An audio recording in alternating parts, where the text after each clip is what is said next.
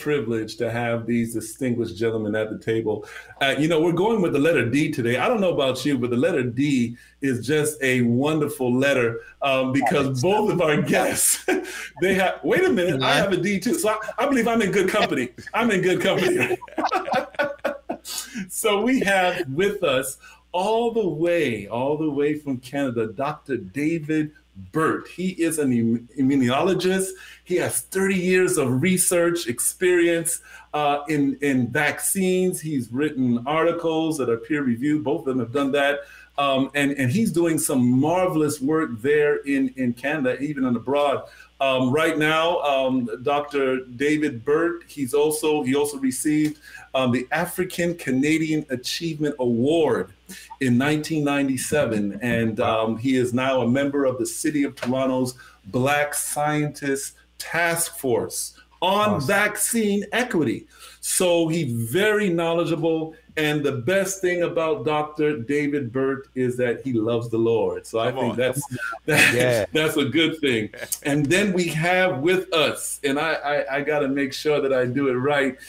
This is one of our very own. Now, I know Dr. David Burt, you're our very own as well. But this individual is right around the corner from my church. So there's just a special connection that I have with this individual, and that's Dr. David Sinclair. He came, we had an outdoor church, and he came, I think it was all the way back in October, I believe, did a great job. He now serves as the Chief Medical Officer of the Altamont Springs Advent Health hospital there. And, he's done peer review articles already. He's right now currently, and what really, as I talk with him and just kind of just let him know what the program is about, and both doctors have the same experience. They have already had conferences and meetings and talking to different people in their department, like Dr. Sinclair. He goes around to the different, as the chief medical officer there, he goes around to the different departments and he educates them on the vaccine. And so just privileged to have this great man of God with us. By the way, on my church, we have a WhatsApp thread. And I got a message. Actually, somebody texted me from my church and said, hey, please join the Pastors Roundtable because our very own Dr. Sinclair is on. So again, just privileged to have both of you gentlemen on. Listen, and I just believe it's going to be a good conversation today. It is. Before we bring them on, I just want you to know, as we were prepping and taking care of, they know each other. They know each other, man. And maybe they could tell us more about it as we bring them on here today. But it is such a privilege to have David and David. Come on now. Dr. David Sinclair and Dr. David Burt with us today. Yes. Pastor Paul, you know what you do. You do it so well. Hey, listen. We kind of gave the brief thing, but we're going to give each of you just a few moments to just share with the audience anything that you want them to know that we did not cover in that little brief intro. We know both of you have resumes that could go on and on and on because God has blessed you so much. But listen, if there's, you can do whatever. I'm going to give each of you 45.7 seconds to be able to greet anybody. You might want to say hello to mom, say hello to the folk, tell us something about yourself. We're going to start with you, Dr. Sinclair, and the time is yours right now. Thank you. As Dr. Henry mentioned, I'm the Chief Medical Officer and Vice President here at Advent Health Altamont Hospital. Been here about a year.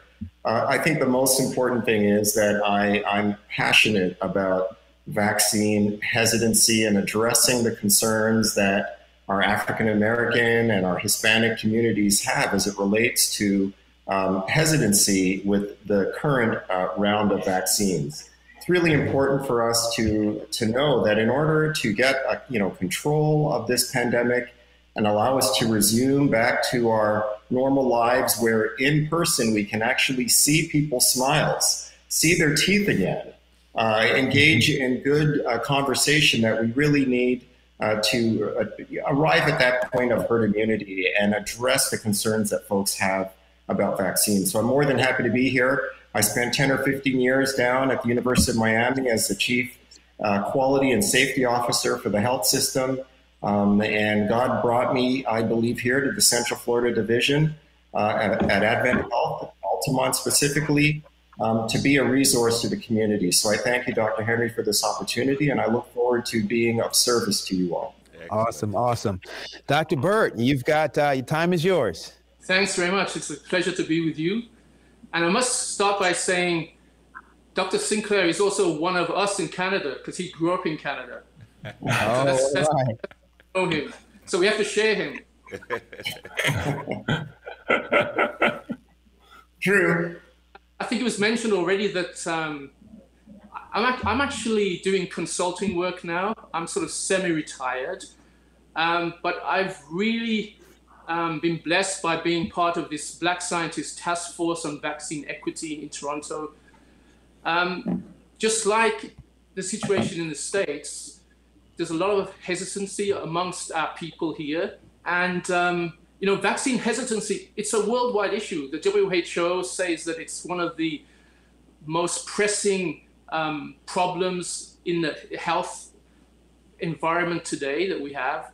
And one of the things I hear from the community in terms of why they're hesitant is because although they're in Canada, they know and remember about some of the injustices that have occurred, like the Tuskegee experiment in the US, and other examples where access to disease-preventing medicines were denied to the Black community.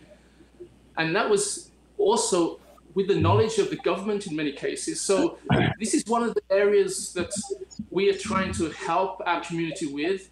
And we want to engage them. We hope they can trust us because the group I'm with, it's made up of Black scientists, doctors, health professionals, health equity experts. And we want to be able to engage our community in a scientific and a culturally sensitive way. So I'm really pleased to be part of that and really pleased to be able to share some of the information with you and with David and viewers today. All right. And we want to definitely get started with a word of prayer. Before we pray, listen to our viewers. Hey, this is the time to ask some questions as well. We have some, but you just look on the chat, just go for it. And we'll try to see what we can do by honoring some of those questions. But we want to pray. Let's start off with a word of prayer. Father, thank you. You've given us a platform where we can discuss these relevant issues. We ask, God, that as we begin our discussion, that you will just guide us, help us to understand the situation at hand, and help us to act accordingly. In Jesus' name, amen. Amen. Amen. All right. Well, I guess I'm gonna go first. All right. Well, again, we're talking about this vaccine, and first of all, this vaccine is out there, and there are many questions about it. And I'm just going to start off with how effective is this vaccine? How really effective is this vaccine? I'll give it to Dr. Burt first. Dr. Henry, I want to know, I don't know which vaccine you're talking about. From what I hear, there's like at least 3 of them out there. So I want to know. That's right. We got Pfizer, we got Moderna, we got Johnson & Johnson doing something here. Yeah. So, hey, listen, we're talking to the experts now. How effective is a vaccine and which one seems to be more effective than others? Okay. In fact, there are over 200 vaccines in development, if you really want to know. But the ones that have been authorized for use in the US and Canada, we're talking about the Moderna vaccine and the Pfizer vaccine, which are both messenger RNA vaccines. And also we have the AstraZeneca vaccine, which is a DNA vaccine. And, I've worked in the vaccine industry for over 30 years. And these vaccines are, to me, they're miracles because they're 90% protective in terms of Moderna and in terms of Pfizer, and 90% or more. I mean, that's an amazing percentage in terms of protection. Wow. And The AstraZeneca, it's slightly less. I think it's around 70% protective. But when you remember that initially the FDA, they were looking for a safe vaccine, but also a vaccine that could protect by at least 50%. These vaccines have superseded that criteria. And so these vaccines are very, very effective. And I think they're miracles because people think they've been made very rapidly, but a number of the larger companies also had vaccines in these trials for COVID, and their vaccines didn't work. So it's not a slam dunk that a vaccine is going to work, but a vaccine that works and protects at least against disease by 95%, I mean, that's amazing. If I can just add to that, thanks, Dr. Burt. I agree. The Moderna as well as the Pfizer vaccines both are roughly 95% effective in reducing moderate and severe COVID infection. That obviously, as Dr. Burt mentioned, exceeds the 50% threshold that the Food and Drug Administration set. We have, as I was mentioned, Dr. Paul mentioned Johnson & Johnson. They just applied for emergency use authorization this past Thursday, and we probably won't see the Johnson & Johnson vaccine until next month throughout the summer. Their effectiveness in the United States, the vaccine effectiveness to prevent moderate and severe disease is about 72%, and it varies depending on the region of the country. But with that level of efficacy in reducing moderate and severe disease, the goal really is to have control of coronavirus to the point that it does not require hospitalization. With mild disease, you do not need to be in the hospital. Some with moderate disease are in the United States managed at home.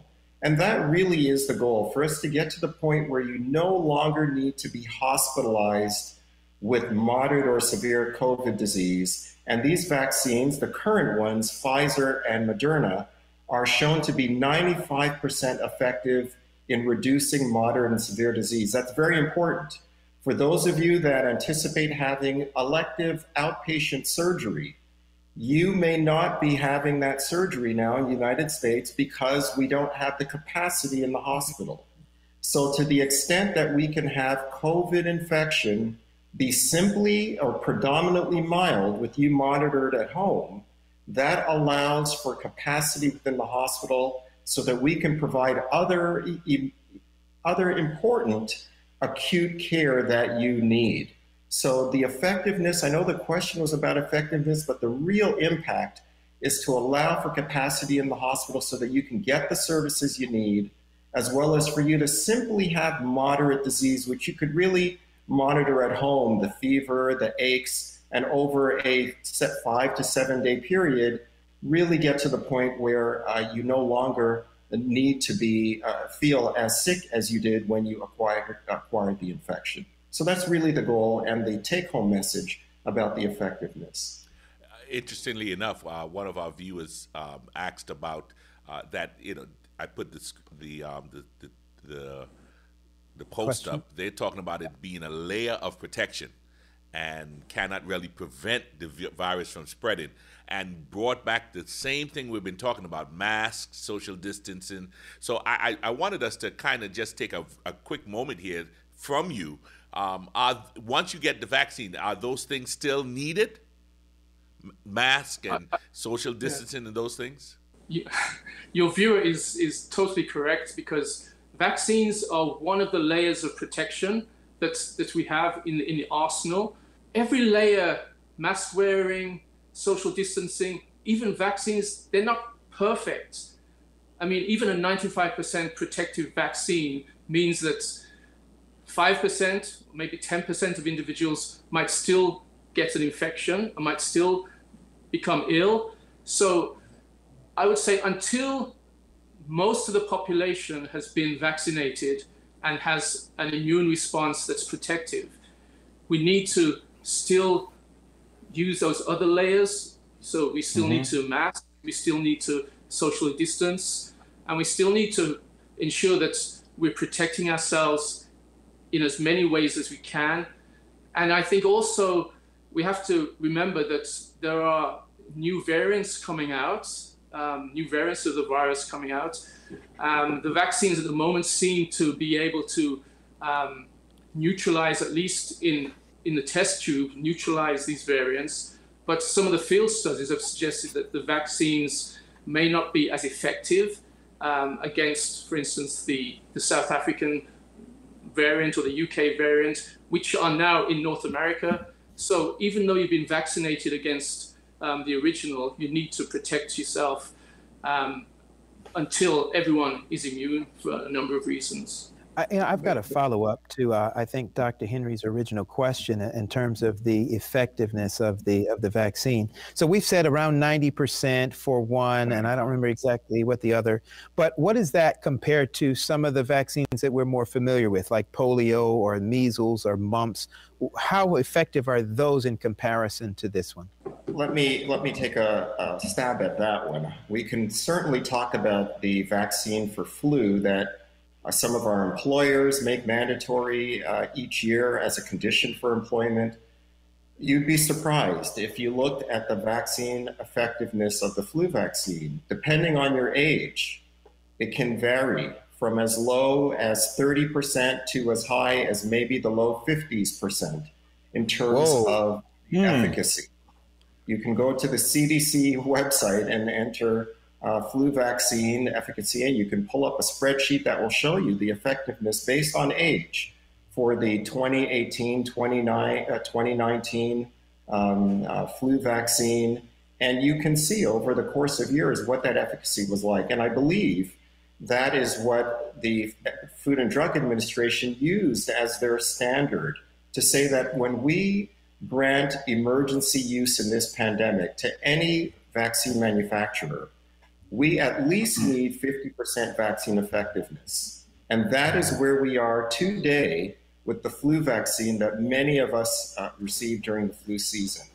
So when we talk about Pfizer and Moderna having vaccine efficacy of 95% after the 2 doses, and Johnson & Johnson in their application, 72% vaccine effectiveness after their single dose vaccine, these are game changers in terms of getting control of the pandemic and also being much more effective than what we know to be the flu vaccine.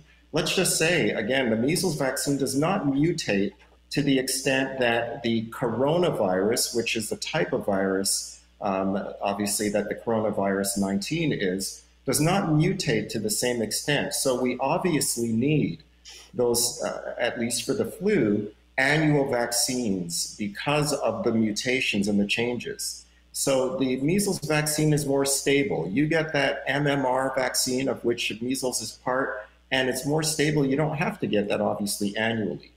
But we are expecting that there will be the need at some point to have a booster, have some form of keeping our immunity in place as the vaccines even mutate on an annual basis. MMR, that's mumps, measles, and mumps, measles, and radish, right? That's I need. I got a question for you. Just kind of, talking about the effectiveness. You mentioned mRNA, and I know that in your discussions with different people regarding the vaccine, there is a fear that this vaccine will change your DNA. I mean, that's can you just address that and the relationship between the mRNA, this new method, and the DNA and altering your DNA? Some people have that question. That's a very common fear that people have, and I think they conflate these vaccines with genetic engineering, with creating genetically modified crops, but these vaccines are totally different. Now, we have DNA in our cells, in the nucleus compartments, and normally when our cells want to make proteins, DNA is, if you consider it as, it's like a read-only file that has all of the code and the recipes for our proteins. RNA is almost like a photocopy of that's read-only, and RNA actually is the form of the code from which our proteins are made. Now, the vaccines that Moderna and Pfizer have, they're made of a small, basically the main ingredient is a small piece of RNA, of code, that codes for the S protein on the coronavirus, the spike protein. So basically, the RNA is administered to you. Your cells will actually recognize the code, make the S protein, and then the immune system will say that's foreign, and you'll get an immune response. mRNA in that form cannot integrate into our DNA. And in fact, most viruses, whether they're DNA or RNA, they haven't got that ability to integrate their genetic material into ours. Can you imagine we're infected with hundreds of different viruses, we're exposed to viruses, we get sick because of flu, etc. It's an RNA virus, but none of that genetic material can get into our DNA. But there are some viruses that can do that, and they're really dangerous. They're called retroviruses. And one of the retroviruses is HIV. Oh, wow. And that virus can get its genetic material into our DNA because it's an RNA virus, but it has an enzyme that can convert the RNA. It's called, it can convert the RNA into DNA, and it can integrate the DNA into the genome that we have. So that's why it's so dangerous. But most viruses can't do that. And definitely the small piece of RNA that is in the Moderna or Pfizer vaccine, they haven't got those enzymes. The enzyme is reverse transcriptase that converts RNA to DNA and then integrates. HIV has that. None of the viruses that we're infected with or exposed to have that, and the vaccines definitely don't have that. So the answer, in short, is no. The way, if I can just add to that, Dr. Burt, that I see it, our DNA is essential. It sits within the nucleus. And in order for it to do its job, which is to create proteins so that you and I can live, it needs to send out a message. So the way I picture this, there's a recipe book in your kitchen in a drawer that has recipes for desserts. Some cookies, some are cakes, some are tarts. And in order to make cookies, you need to go in that drawer, which is the nucleus. And in that drawer in your kitchen, there's a book that has multiple recipes about desserts. You need to photocopy the chocolate cake. That is the mRNA. The photocopy of the chocolate cake page is the mRNA. But you cannot make the cake in the drawer. So you need to take that photocopy into the kitchen and actually make the cake, like making the protein that the coronavirus needs to enter in, attached to your cell. So the mRNA is actually the instructions. It's a photocopy of the DNA portion that is needed to make the protein. In and of itself, it cannot get in the drawer and go back in the recipe book. So the mRNA cannot re-enter DNA. They're in two different parts of the kitchen. One is in the drawer and the other is in the active open part of the kitchen around the oven. And the mRNA, the recipe, does not go back into the drawer. It is incapable of doing that. It actually gets dissolved after you make the cake.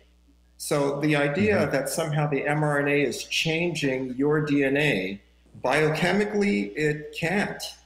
I just wanted to give that analogy because it helps understand what is actually being injected with this vaccine. It's actually a photocopy of instructions. It's the recipe of how to make the part of the coronavirus that attaches to your cell so that it can enter. The instructions themselves cannot re-enter the recipe book. They cannot enter your DNA and change the recipes about cakes and cookies and tarts. I hope that illustration helps. The illustration really makes it. I mean, I could really put together. Once you said chocolate cake, I was right there with you. But the illustration really helps. Donna had a question earlier about the age, about being tested positive and being vaccinated. Is it true that a person who survived coronavirus and is over 65 has to wait before she can be given the vaccine? Is that something? Is that true? So the Center for Disease Control has really put out guidelines as to the reasons for which we should delay administration of the vaccine. And there's either delay or not administer it at all. And it falls into 4 big categories. Let me just quickly touch on when not to administer it. That's if between the first and the second dose, you receive a first dose and you have an anaphylactic reaction, meaning swelling in your throat, tingling of your tongue, a whole anaphylactic reaction to that first vaccine, you should not receive the second. And it's exceedingly rare to have an anaphylactic reaction. We're not talking about just an allergic, not symptoms, side effects, headache, muscle aches, joint pain, fever. We're not talking about that. This is anaphylaxis. Within minutes of receiving that first vaccine, you are unable to breathe, your airway is closing, your heart rate is up.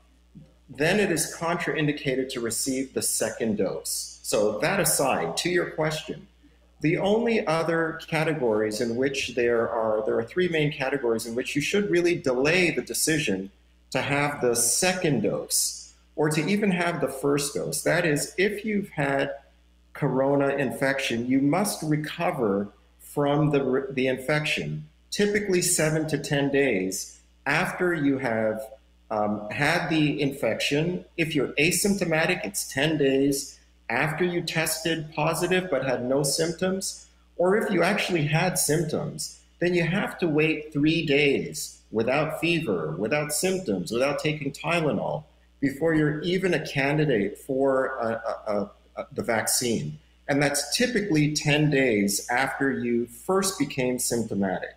So with an infection of COVID, you are to wait at least 3 days after all your symptoms are completely resolved, which typically is about 10 days after a mild to moderate infection symptoms began.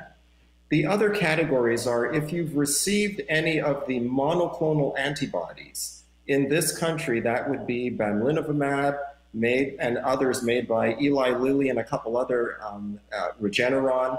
If you received as an outpatient any monoclonal antibodies, these are actually antibodies. And what your body makes from the vaccine are antibodies. So in the abundance of caution, the CDC says if you receive monoclonal antibodies to prevent severe COVID at any of the infusion centers, it's usually given over an hour, they monitor you for an hour. If you were given monoclonal antibodies, then you really should wait 90 days before receiving a COVID vaccine. Similarly, if you were actually in the hospital and treated with convalescent plasma in the intensive care unit or in the hospital, that plasma from folks who actually had the infection and were using those antibodies from someone else to help boost your antibody response, once you've recovered and been discharged from the hospital, you too should wait 90 days because you've received antibodies in the plasma. To go back to your original question about COVID infection specifically, you must recover from the COVID infection, which is typically 10 days after you first had symptoms and at least 3 days after complete resolution of your symptoms. meaning I'm not taking Tylenol for muscle aches, fevers, or anything else, and the doctor has told me that I am recovered and safe to actually go back to work and so on, then you can consider and should consider the vaccine. Awesome. Well, thank you. Thank you for sharing. I know our viewers they're dropping all kinds of questions in the chat. I mean, totally took us off script on this one. I want to get to their questions because they're the ones that we're here. One of them asked, Lorraine Blake is asking to just share a little bit about herd immunity. You know, that's something that we heard in the news, that is what we need to do as opposed to doing the virus. Yeah. Can either Dr. Burt, can you share anything with that? Yeah, sure. Herd immunity is the idea that, and it's a proven one, that in order to ensure that the virus has a limited ability to spread, you need to make sure that a certain percentage of the population has immunity against that virus. And I know that some individuals, when the pandemic started, they were saying, you know, let's let the pandemic just let it just take its natural course, because eventually we'll have herd immunity. Most people would be infected, and then the virus won't have anywhere else to go. That's good, but most people will be infected, but many people would be dead at this time. So herd immunity is a concept that really can only be obtained and reached when you have a vaccine. You get a vaccine, people are protected, but normally, and it depends on how effective the vaccine is. I think Dr. Fauci and others are saying that because these vaccines are so effective, then we only need to reach about 85% of the population to have been vaccinated and to have reached a significant level of immunity to reach that point where it's going to be very difficult for the virus to spread, because there are very few people who haven't got that immunity. So that's herd immunity. It's a level of protection in the community that protects individuals. There's some individuals who might not be able to take the vaccine. I think Dr. David Sinclair mentioned some individuals who have strong anaphylactic responses, for instance. And there may be in people who are very immunodeficient. You really need to protect a vulnerable part of society. And now at the moment, actually, these vaccines aren't meant for individuals under 16 at the moment. So again, you want to protect a certain population that can't be vaccinated. But when you get to a certain level of herd immunity, then the virus, it's a very difficult virus to spread, because there aren't many naive or non-immune individuals left free to attack and to spread. That's basically the concept. Okay. Wow. And I like the fact, Dr. Burt, that you do mention that it is the concept that we either achieve that 70% herd immunity either by natural infection, where we acquire the antibodies through an actual infection, or the reason for today's talk is that we achieve that 70% within the community by the majority of us actually receiving the vaccine and thereby having the immunity that we would otherwise take the risk of surviving through a natural infection. And essentially what happens is the virus runs out of people to severely infect and becomes less of a consequence. And that really is the goal. It will not eliminate COVID. It just makes it much more difficult for it to find an individual with whom to infect. Everton, just so that we can get back on track, Everton has asked, he shared a case of a lady getting palsy from taking the vaccine. The question is really this: if you take the vaccine, can you get COVID-19? Yes. The vaccine is 95% effective in preventing severe and moderate infection. So you can still after being vaccinated, be infected by COVID-19. Presumably, the infection will be mild. That is after you've received, with the current manufacturers or what's available, Pfizer or Moderna, within days following the second dose or within weeks, you are maximally protected, but you can still be infected by coronavirus, and it would presumably or most likely be a mild infection. So that really is that we have to understand that that is the goal with vaccination. The goal is so that this coronavirus, there are other coronaviruses that cause mild colds every single year that we are inflicted by. Those are coronaviruses as well. The goal really, conceptually, is to have this pandemic be nothing worse than a simple cold. So in order for that to happen, we have to eliminate the severe and the moderate elements of corona infection.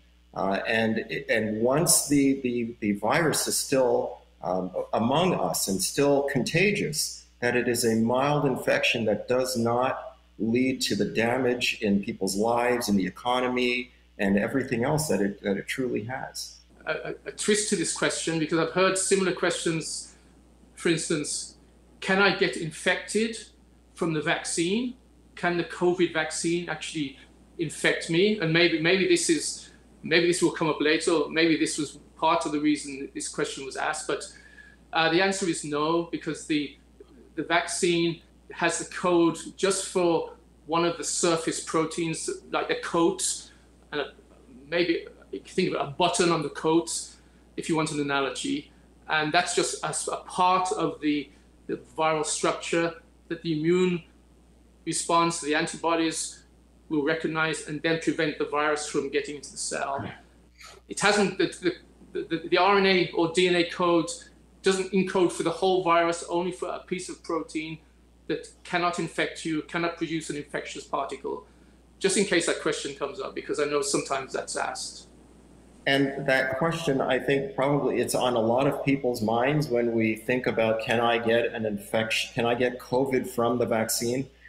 This is not like the majority of vaccines that we receive where they actually inject either, they call it attenuated, or an actual virus that is not live. So it cannot infect, but it can result in you creating antibodies. This is not a live vaccine. It is not an attenuated virus. It is not a weakened virus, as some of the other manufacturers that we will talk about later that are coming online are. There's no viral component in the Moderna and Pfizer vaccine. It has the genetic material, but it is not a virus. It is not a live virus. It is not an inactive virus. It is not an attenuated virus. You are not being injected with a virus. And I think that is important to know. And that's what actually makes it safe to use in severely immunocompromised people who are receiving chemotherapy and others, because there's no viral component. There's not an inactive or weakened or attenuated virus in the currently available vaccines that are being used. That message has to be clear. And do you suspect that will remain true throughout all of the other 200 or so you said that we're still in development, or will some of them differ on that point? No, there are a number of different technologies being used for the COVID, this COVID challenge that we have. Some are based on older technology, as David said, using the whole virus that's been attenuated or inactivated so it doesn't cause disease. There are others that are using the actual protein itself. So the protein has been expressed, purified, and the S protein is given as a conventional vaccine, just like the hepatitis B vaccine. So there are different technologies that are coming along, and some will be suitable for some individuals, depending on their health status, and others will be suitable for another part of the population. So at the moment, there is a DNA vaccine which is delivered. This is the AstraZeneca. It's delivered by an adenovirus.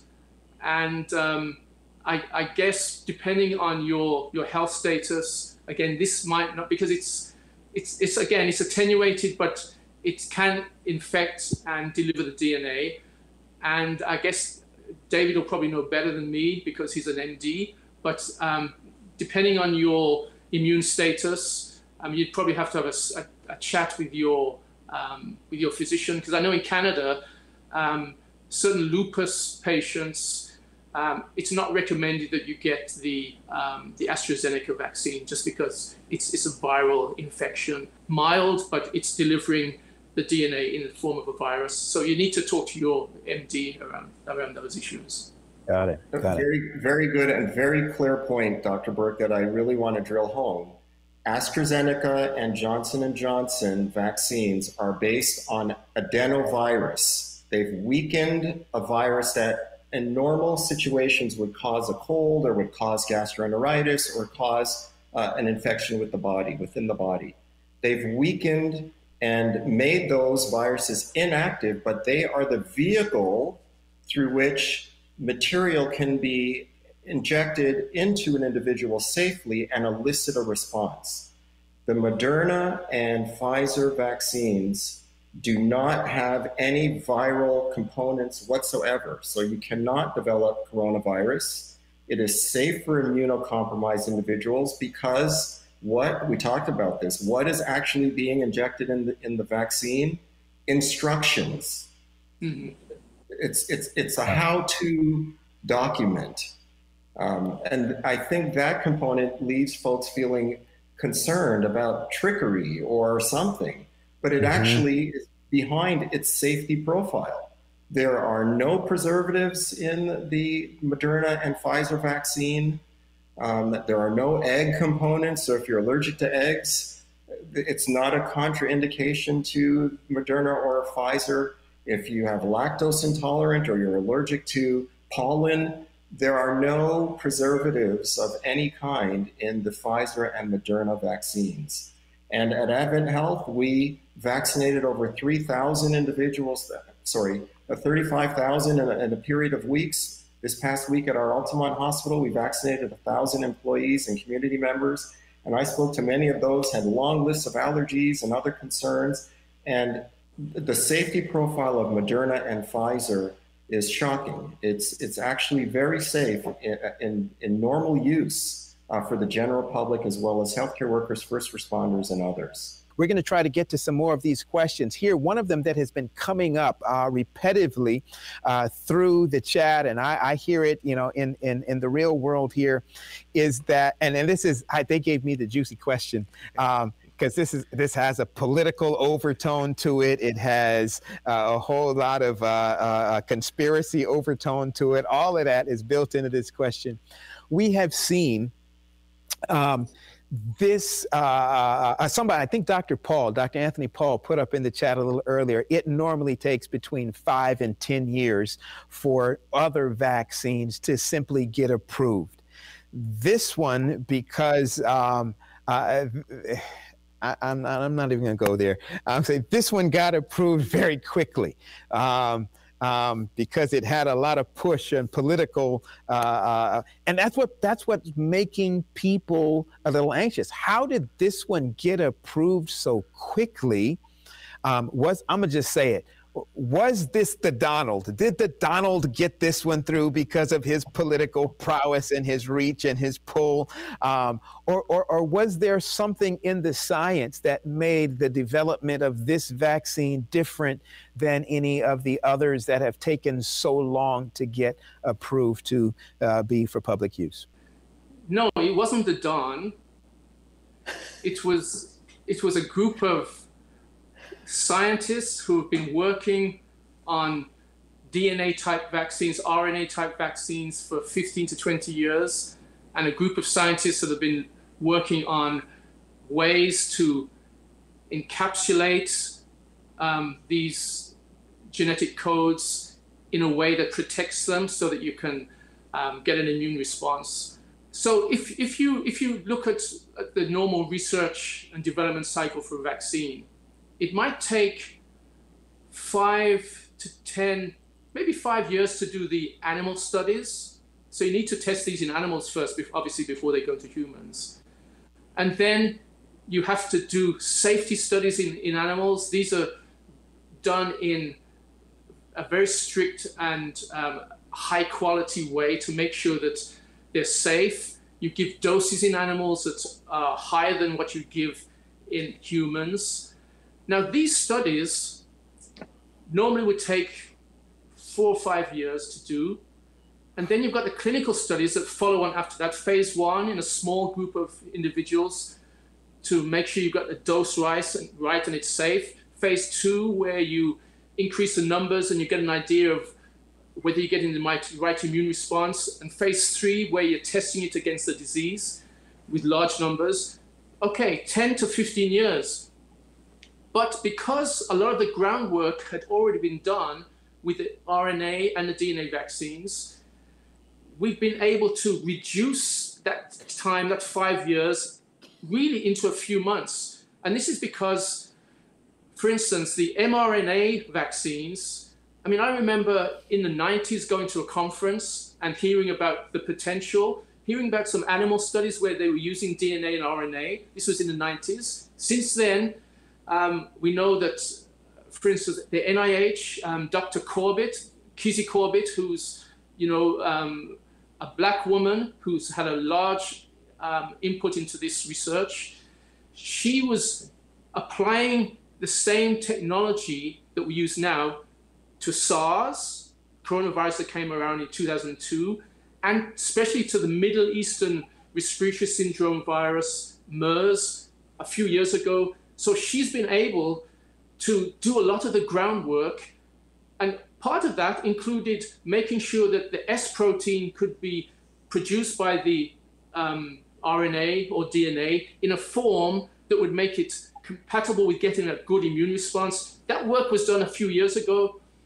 And so what's happened is that all of that work, that package, has been applied to the COVID, the SARS-CoV-2, which causes COVID-19. So all of that work was done already. And because that work was done and the regulatory authorities know that it was pretty safe, for instance, the DNA vaccine that Johnson & Johnson and AstraZeneca uses, that has been licensed in Africa for Ebola. So that's been used already. So they know that these vaccines are pretty safe. They already knew that. So that has helped the development process because of that, the regulatory authorities have allowed certain animal studies and phase 1 of the human studies to happen in parallel to move it along. And it's amazing because from the time it took to get the genetic code for the S protein when it was released in January to getting the first vaccine into humans at the NIH was 41 days, I understand. It was so rapid, 41 days. So a lot of things have been able to happen in parallel because a lot of the groundwork was done already. And also there's a political will. I mean, there's a lot of collaboration going on between different companies because we're in a pandemic. It's an emergency. And so there's been a rush, not bypassing any safety concerns, because these vaccines we already discussed are as safe as any other vaccines that we've had in the past. And they're effective. And I think it just shows what can happen when there's collaboration. And the final point is there hasn't been a shortage of volunteers for the clinical studies because of the urgency and because the fact that everyone in every community is impacted.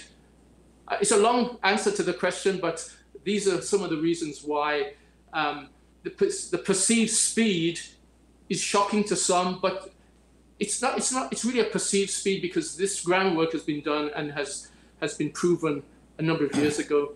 Wow, you know what? I've been just looking on the chat, and I mean, they're just asking a whole lot of questions, a lot of dialogue going on this chat. And my phone, the people are texting me on my phone as well. You too? So I've been getting questions on my phone too. Can I just add a little bit? Yes, go ahead. Can I just add to what Dr. Burt mentioned about speed? And I took a look at some of the comments. You know, it's not about speed and so on. And it's true. And I'm glad Dr. Burt outlined that for the last 3 or 4 decades, this technology had been in development, and coronavirus really put it on a scale that was much larger than other uses for mRNA technology for managing and for treating in smaller studies, prostate cancer and lung cancer. So we've used this in humans before. It's not just in primates and in rats. It's been used as a technology in people, and none of us have read about people growing, people being adversely affected by this technology. But I will give it to those that have concerns that the scale at which it is now being used on a global scale is enough to cause a concern. 2 things I will say. When you are not talking about mRNA vaccines, but you're talking about those that are based on viruses, to adenovirus to get the material into you, AstraZeneca, Johnson & Johnson, you actually have to, and Dr. Burt knows this more than I do, you have to grow these viruses and inactivate them and then prepare them for injection into individuals. With the mRNA vaccine, because you do not need the virus, an adenovirus as the vector, you no longer need to harvest and grow almost like a large farm of viruses in which to use. You can do it with simply having an adjustment or a change in the code, very quickly make changes in what is administered. And when we, as Dr. Burt mentioned, when the code was actually shared from Wuhan, China to BioNTech in Germany, and they collaborated with Moderna in Cambridge, Massachusetts, we were very quickly able to do this because you didn't need to harvest viruses, adenovirus, and weaken them and inactivate them. It was something that we could do very quickly. And finally, I would say, as we're looking at genetic aberrations that affect predominantly African Americans, sickle cell anemia, and others, there's a lot of promise behind this technology. And I understand this might not be well received as, uh-oh, here comes another. But we have to consider what this technology means now that we are utilizing mRNA technology on a global scale, that it is not used to target people, it's actually used to create and provide for healthy communities, our communities included. So I'll just stop with that statement. Let me ask just a few questions. Dr. Sinclair, at the hospital, I know you said that about 3,000 or so people received the vaccine. I think I heard you say that. 35,000. 35,000. Okay, 35,000. Do you know the hospital admission rate before the vaccine and after? Is it too early to even get those numbers? Yeah, it's actually too early to get those numbers, and clearly those that we vaccinate may be hospitalized not only at our hospital, but we have clearly seen within the last 2 weeks a reduction in the hospitalization rate at Altamont as well as throughout Central Florida, as the impact of Christmas and New Year's subsided, and as we continue to stress wearing the mask and social distancing and hand washing, we've clearly seen a reduction in the hospitalizations. However, we still have patients in our intensive care unit who are very ill from COVID.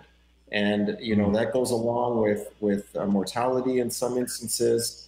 So it is something that we still have on our radar, even as our hospitalization rates have come down. The severity and the acuity is still quite high. Okay. Yeah, Dr. Henry, can I follow up with that, Dr. Henry? Because I've seen a whole lot of people ask this question as well, and I wish I could remember exactly who, but it's come several times, and it's in regards to, and I think, Dr. Sinclair, you touched on it earlier, but the duration of how long does the immunization, is it good for? And not only that, but when we are seeing these various mutations of the COVID-19, does that signal that the immunization that I get now, while it may protect me from this strain, is there going to need to be a new vaccine for some of these other strains that come along, so that it just kind of negates, yeah, I got immunized for this strain, but do I need another shot for the other one? What's your thoughts on that? So that was a great question. I'll get to the booster question in a moment. The first question that you, let me answer the booster first, and then you'll remind me what the first portion of the question was. There is no indication now, actually I recall the first point about the length of immunity. Right. Original studies suggested that in a natural infection, the antibodies provided immunity for up to 3 months. That was the original data. And that was following a natural infection, mild, moderate, or severe disease. You were looking at about 3 months of relative immunity. However, Pfizer and Moderna are still studying now how long the immunity lasts after these vaccines. What we know is that the response, and it's not just antibodies, when we actually are vaccinated, we don't just develop antibodies to the protein that allows the virus to attach to our cells and enter our cells. We have a whole what's called cellular response. There are T cells, which are part of your immune system. There's a whole release of cytokines and other memory cells that remember this foreign body, remember this coronavirus, and are part of that whole immune response. So to actually look at the degree of immunity is not just to look at the antibody response. They are, Moderna and Pfizer, studying the whole immune response. So even if antibody levels wane, the rest of your immune response, the cells that are part of that response, T cells and others, how long are they remembering the virus? So that's being studied. What we know is if you look at your plasma, which is where all of your cells circulate, if you look at your plasma after Pfizer and Moderna vaccines, it's a more robust response than after a natural infection. So perhaps it lasts longer than 3 months. I think the data is going to show that it lasts many more months beyond the 3 months. What we know about viruses as we are talking now is that they mutate. There's the mutations, the UK variant and the South African variant. And so we know that this is a normal pattern as they realize, hold on, there aren't that many folks for me to infect anymore. Let me change in some way so that I'm more contagious, or if not only more contagious, more lethal when I'm actually, creating an infection. It is normal for viruses to mutate. So I anticipate, and this is without any, I'm getting off of the soapbox of all the information that's been shared. I'm anticipating that there will be the need for boosters as viruses mutate and a new version becomes the predominant strain in the future. But to be very clear, there is no data currently to suggest that Moderna and Pfizer are unable to mount an appropriate response to these variants. They are studying them as we speak, and there's suggestion that they are protective against the variants as well. That's important for our listeners to hear and understand. Dr. David Burt, I want to ask a quick question. I know that you're doing heavy work there in Toronto, especially dealing with this COVID-19 vaccine among the Black community. What are the responses, or what's the response from the Black community? Are they embracing the information that's given regarding COVID-19, and do you see an increase in the amount of people that are willing to take it, or are they still in that area there where they are still questioning about this vaccine, just based on your experience? Yeah, really, the data, when we started this task force, one of the reasons we did it was because the data was showing that 34% of Black Canadians, Torontonians, were suspicious of the vaccine. And I think what worried us the most was that a lot of our people in healthcare, even nurses, people working in care homes, they were also suspicious. And we've only just started to address their issues, but we've basically targeted some of our town halls to discuss the vaccines and the risk benefits for taking the vaccines. And we're especially concerned about people working in healthcare, because a lot of our people are working in the healthcare industry, if you say, and it's really important for them to consider and to get enough information so they can get an informed or make an informed decision about the vaccine.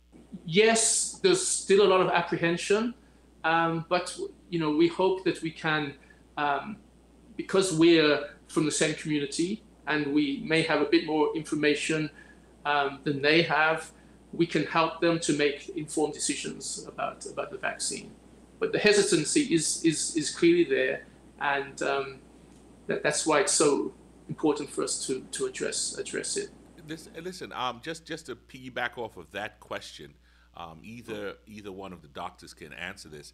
There's been a lot of undercurrent of natural options for the to help with the symptoms, or maybe even help with the protection. Some folks feel that information has not been given the light of day. As doctors, and we know you're scientists, we know that you trust the science, are there other natural things that people can use to help bring a layer of protection with the COVID-19? No one's going to like my answer, and I'll never get invited back, I know, but wear your mask, social distance, and hand wash. I really do not want to I want to overemphasize those points and not suggest that there are natural remedies that are as effective as the vaccines or can replace those precautions that the Center for Disease Control really pushes and has scientific evidence to support. I really want that to be the message that I leave today, that those precautions that we take are really important, even as vitamin C and other things have their place and their role. Ultimately, for us to achieve herd immunity and have coronavirus be nothing more than a bad cold, get vaccinated. And we need to continue until that point, wearing our mask, washing our hands, and being cognizant of the distance that we have with our coworkers, with our friends, and others. I'll let Dr. Burt answer about natural remedies if he has a response. Thank you, Dr. Sinclair. Sure. And I think it is correct that probably there isn't enough emphasis placed on maintaining a healthy lifestyle and the role that good health can play in your ability to resist disease. And we know that there are natural substances that can actually help your immunity. We know that vitamin D and zinc are important, but none of these natural products are able to protect you against infection with coronavirus. Some of them may help to relieve some symptoms, but the evidence isn't there. There's a lot of anecdotal evidence, and a lot of these studies haven't been done in a rigorous scientific way, where there are proper controls. So at this moment, the only solid scientific data that we have would endorse a particular way of protecting ourselves, in addition to the mask wearing and the other layers of protection that we should use, are vaccines. And we started the program by talking about how effective the vaccines were. The vaccines are effective, and it's not just in the clinical studies that these results have been shown. In Israel, they've vaccinated 61% of their population, and in real life application of the vaccines now, this was a Pfizer vaccine, they're showing that the Pfizer vaccine is 92% effective in the community, in the real life situation. So we're not just talking about data from clinical studies, we're talking about what's happening in the field. And this is the most reliable intervention that we have. And vaccines have been shown in the past to be the most important health measure that we have. And, you know, I always wonder why it is that say much about treatments, about drugs that treat diseases once they've started. But we've got this beautiful immune system that we can use to prevent disease, and you know, it gets a lot of bad press. But I agree with David. There isn't any evidence that anything natural can do what a vaccine can do. Doctor, I'd like to ask on that, because I know that's the pushback often, is that there's not a lot of evidence. And I'm wondering, are there actually very many studies that actually are created to provide some evidence, or is it just that nobody's doing it and that's why there's no evidence? Because that's it. We know that we're going to test some of the stuff in the pharmaceuticals because there's money in what they do, and there might not be that much money in, I don't know, in cabbage leaves or in you know, some of the other more natural things. So is it that the lack of evidence exists because there's lack of trials and studies, or is it simply that there have been studies and they haven't found that they have been beneficial? I think it's both. I think there have been studies, but many of them haven't been performed, for instance, in a way that you can say is done with the right scientific rigor, sometimes without the right controls. There's always a tendency to continue with what you know has worked in the past. And vaccines have really achieved, I mean, smallpox has disappeared, polio is nearly gone because of vaccination. So there's a tendency to continue with the true and tried methods. But I still think I think there'll be more work done. I think because of this pandemic, I think there'll be more work done on alternatives. But I think it's going to be hard to beat the success that vaccines have had and the impact that they've had. The immune system is, I mean, I'm so passionate about the immune system because, as David said, it has a memory. I mean, it remembers what it's been exposed to, and a natural product might just relieve the symptoms or give you a mild infection, but it's not going to induce a memory so that when that pathogen comes back, you've got your T cells and your B cells waiting there to churn out antibodies and cytokines. I don't know. It's just, for me, it's just an amazing system. God has given us this system to prevent disease, I believe, and I think we should use it. If I can just piggyback for just 15 seconds on a little bit of a different but related point as it relates to studies and the speed at which these vaccines were produced. In order to have those phase 1, 2, and 3 trials, you actually need to enroll volunteers in those studies. And in the midst of a pandemic, meaning there's a high prevalence of disease, identifying candidates who could be or eligible participants in these studies is much greater than when you are not in a pandemic. So even as Pfizer and Moderna did not complete phase 3, the third final trial, when they went to the Food and Drug Administration and said, hey, we're showing 95% effectiveness at this point. And even as Johnson & Johnson, who at the end of this month will have their hearing for their vaccine with tens of thousands of people around the globe who participated in this study, we would never have had this rate at which participants could be part of clinical studies to have findings early enough if we weren't in the midst of a pandemic. So partly the fact that we're in a pandemic accelerated the rate at which we could get results. I'm sorry about that. And I wanted that point to come out when we're talking about speed.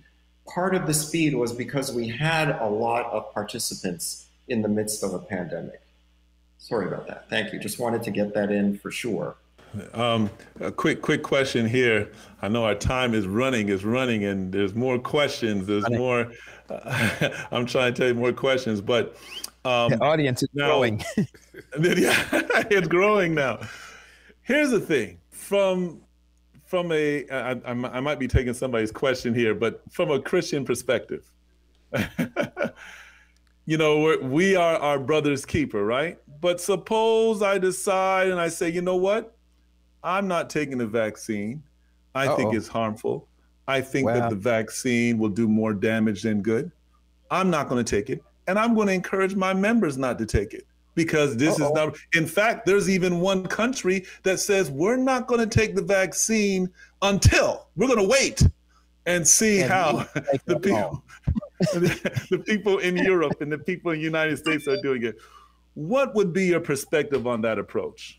Most people who are infected by COVID are not hospitalized. They're actually at home, managed at home. Most people. Of those that are hospitalized, 85% are at home. Of those that are hospitalized, actually, the majority of them are not in the intensive care unit. The majority of them actually are admitted in the hospital for anywhere from 3 to 5 days and are sent home to fully recover. It's the small percent that are actually in the intensive care unit and a smaller number of those who actually die, even though the numbers are high. 2 million today have died from COVID globally.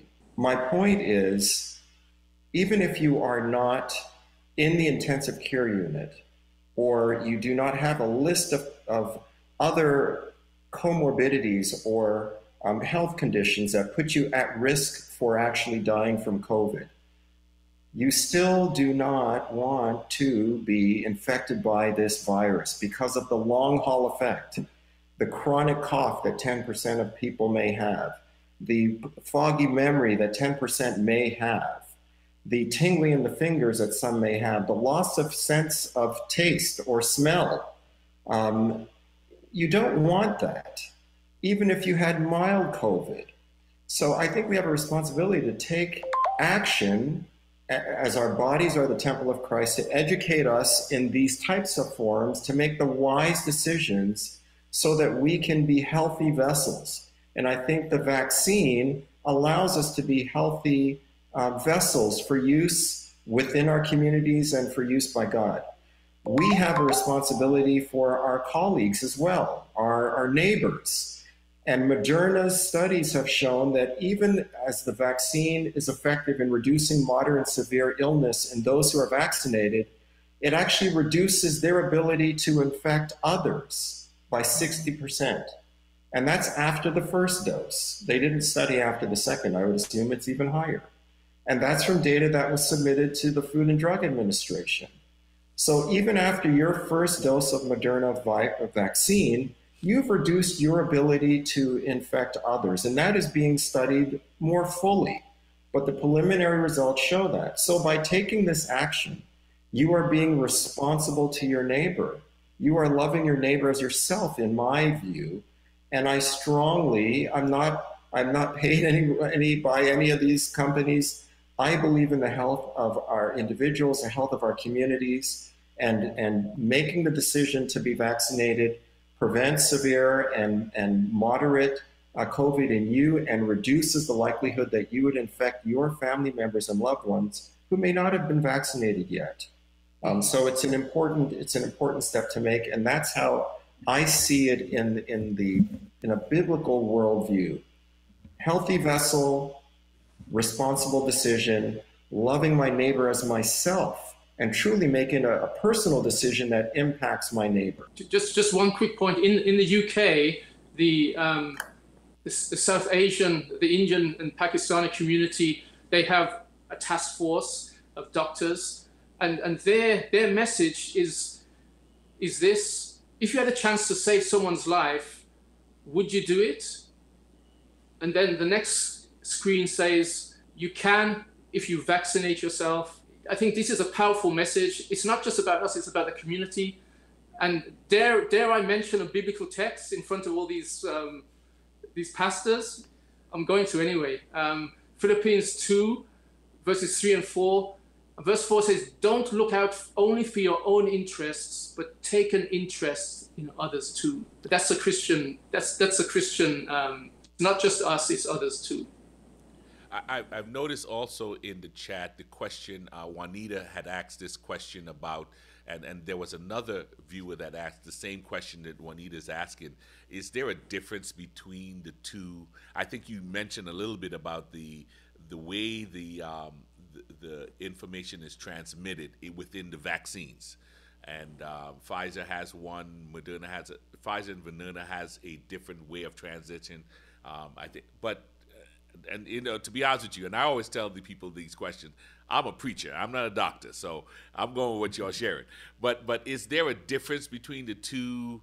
The difference between the vaccines? Which one is better? Is there one better, or what should an individual do when given the opportunity to choose which one to take? I would say that the decision should be made on which vaccine is readily available to you as soon as you can receive a vaccine. Yeah. Why do I say that?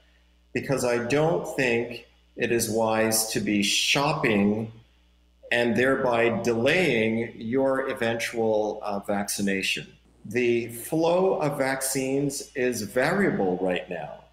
I can tell you from a health system standpoint, we've set up the infrastructure and the systems in place to vaccinate thousands of people a week, a day, frankly, at Advent Health.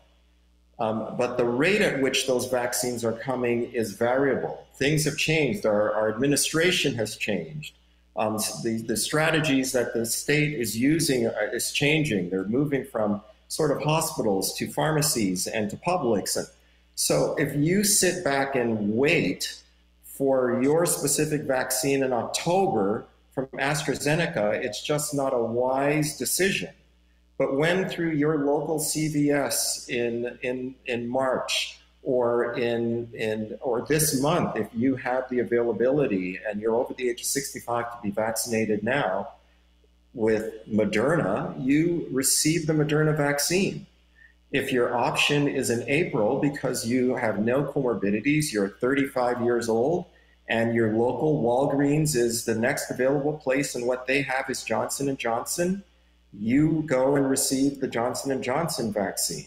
I think to play the game is not going to be wise for your health, even though they are all very effective. Some stronger than others, as we've said. Moderna and Pfizer, they're very identical.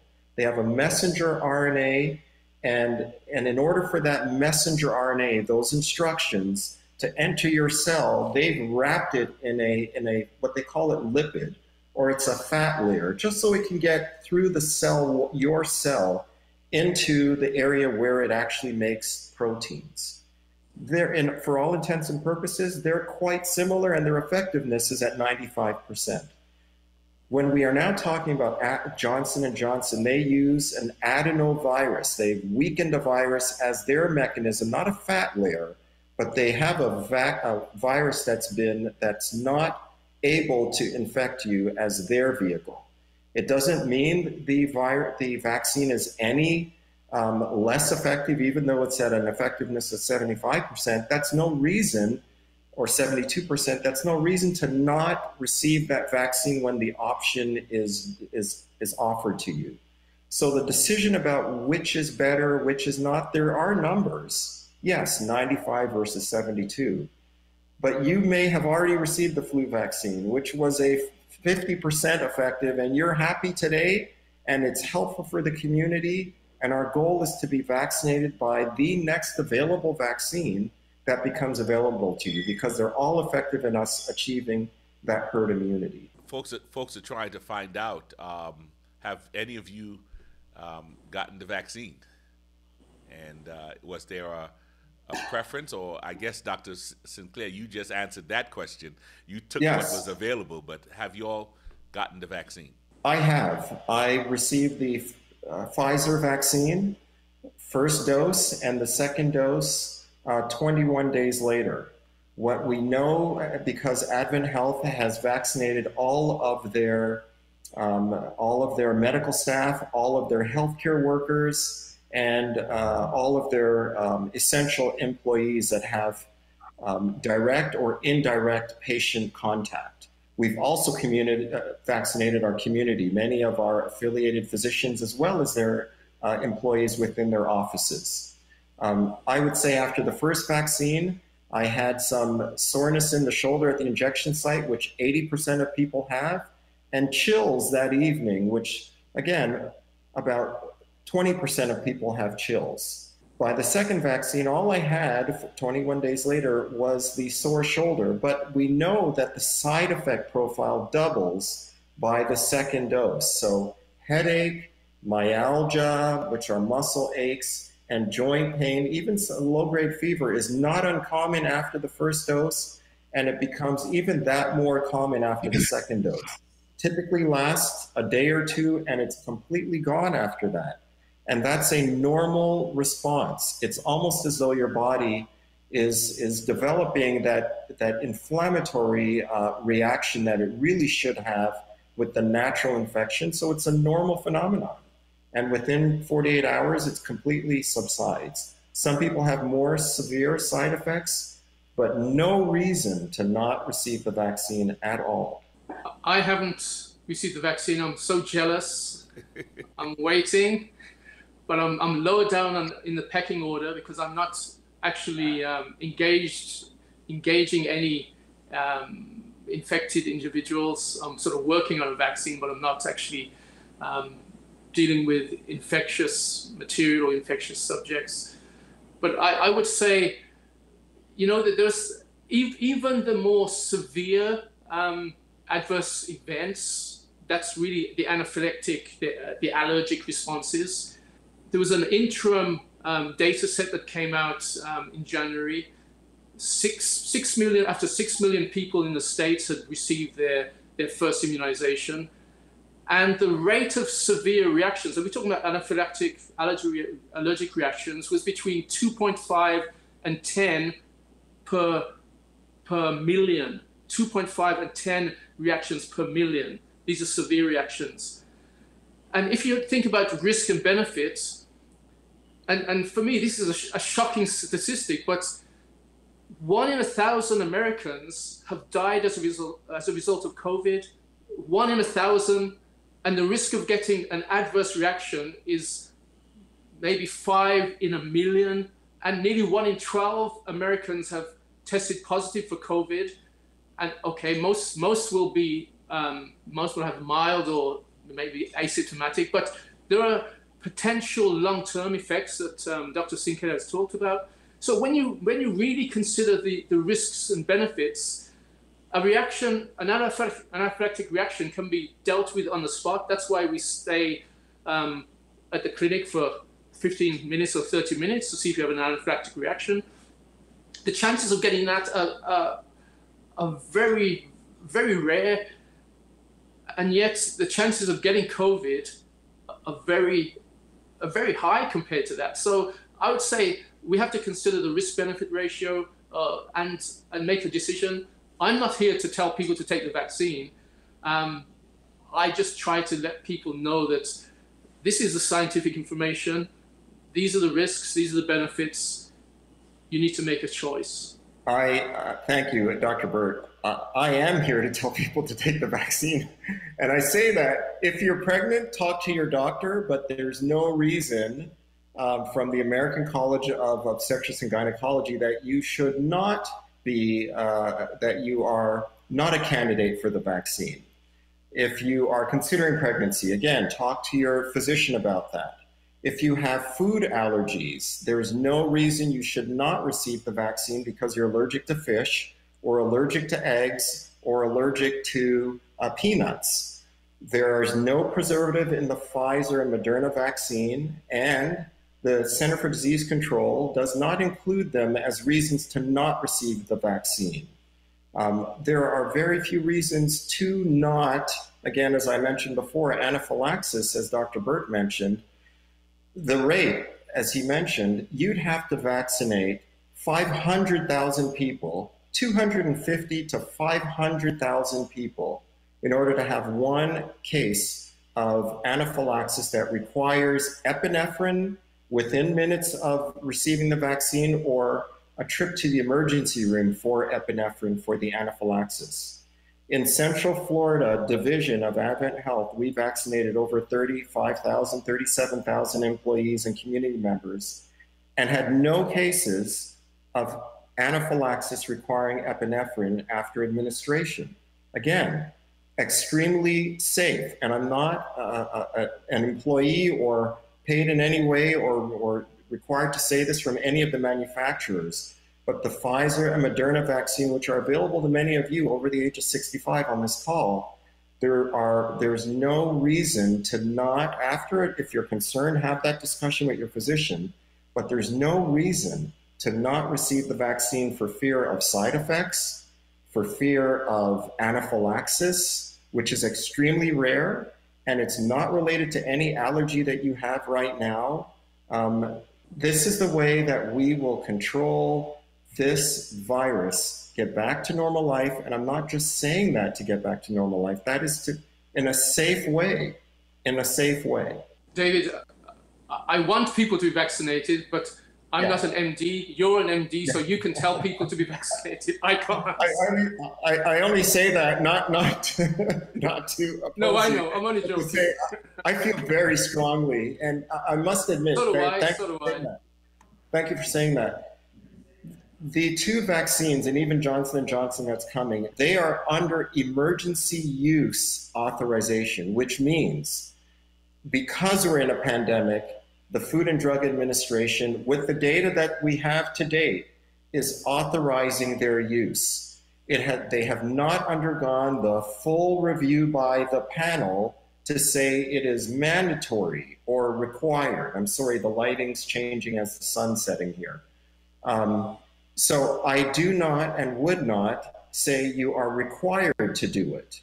I am strongly recommending that you consider doing it under emergency use authorization. And I want to make that clear. It is not a requirement from the government or from anyone, even Advent Health as an employer, that you be vaccinated. It's a strong recommendation because the data is convincing and because the studies have shown it to be effective as well as safe. Wow. Listen, our time has gone, and we kind of let it go a little longer because we know this has been a very important topic. The chat is just filled with questions. As you saw, we put up the fact that some of the questions asked later on in the show had been addressed even earlier in the show. And so we're just going to advise that you can rewatch the show to maybe get your questions, to get some of the things straightened out that you have. I would even say we need to advise you, the information you heard in this show is not to replace you having a conversation with your doctor. Please do not take what we say here and just run with it.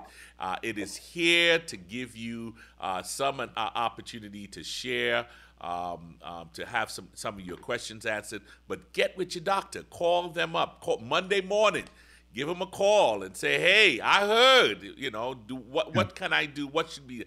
Make sure you talk with your doctor so that you will have the person who has your full medical understanding to be part of your decision making when it comes to the vaccine?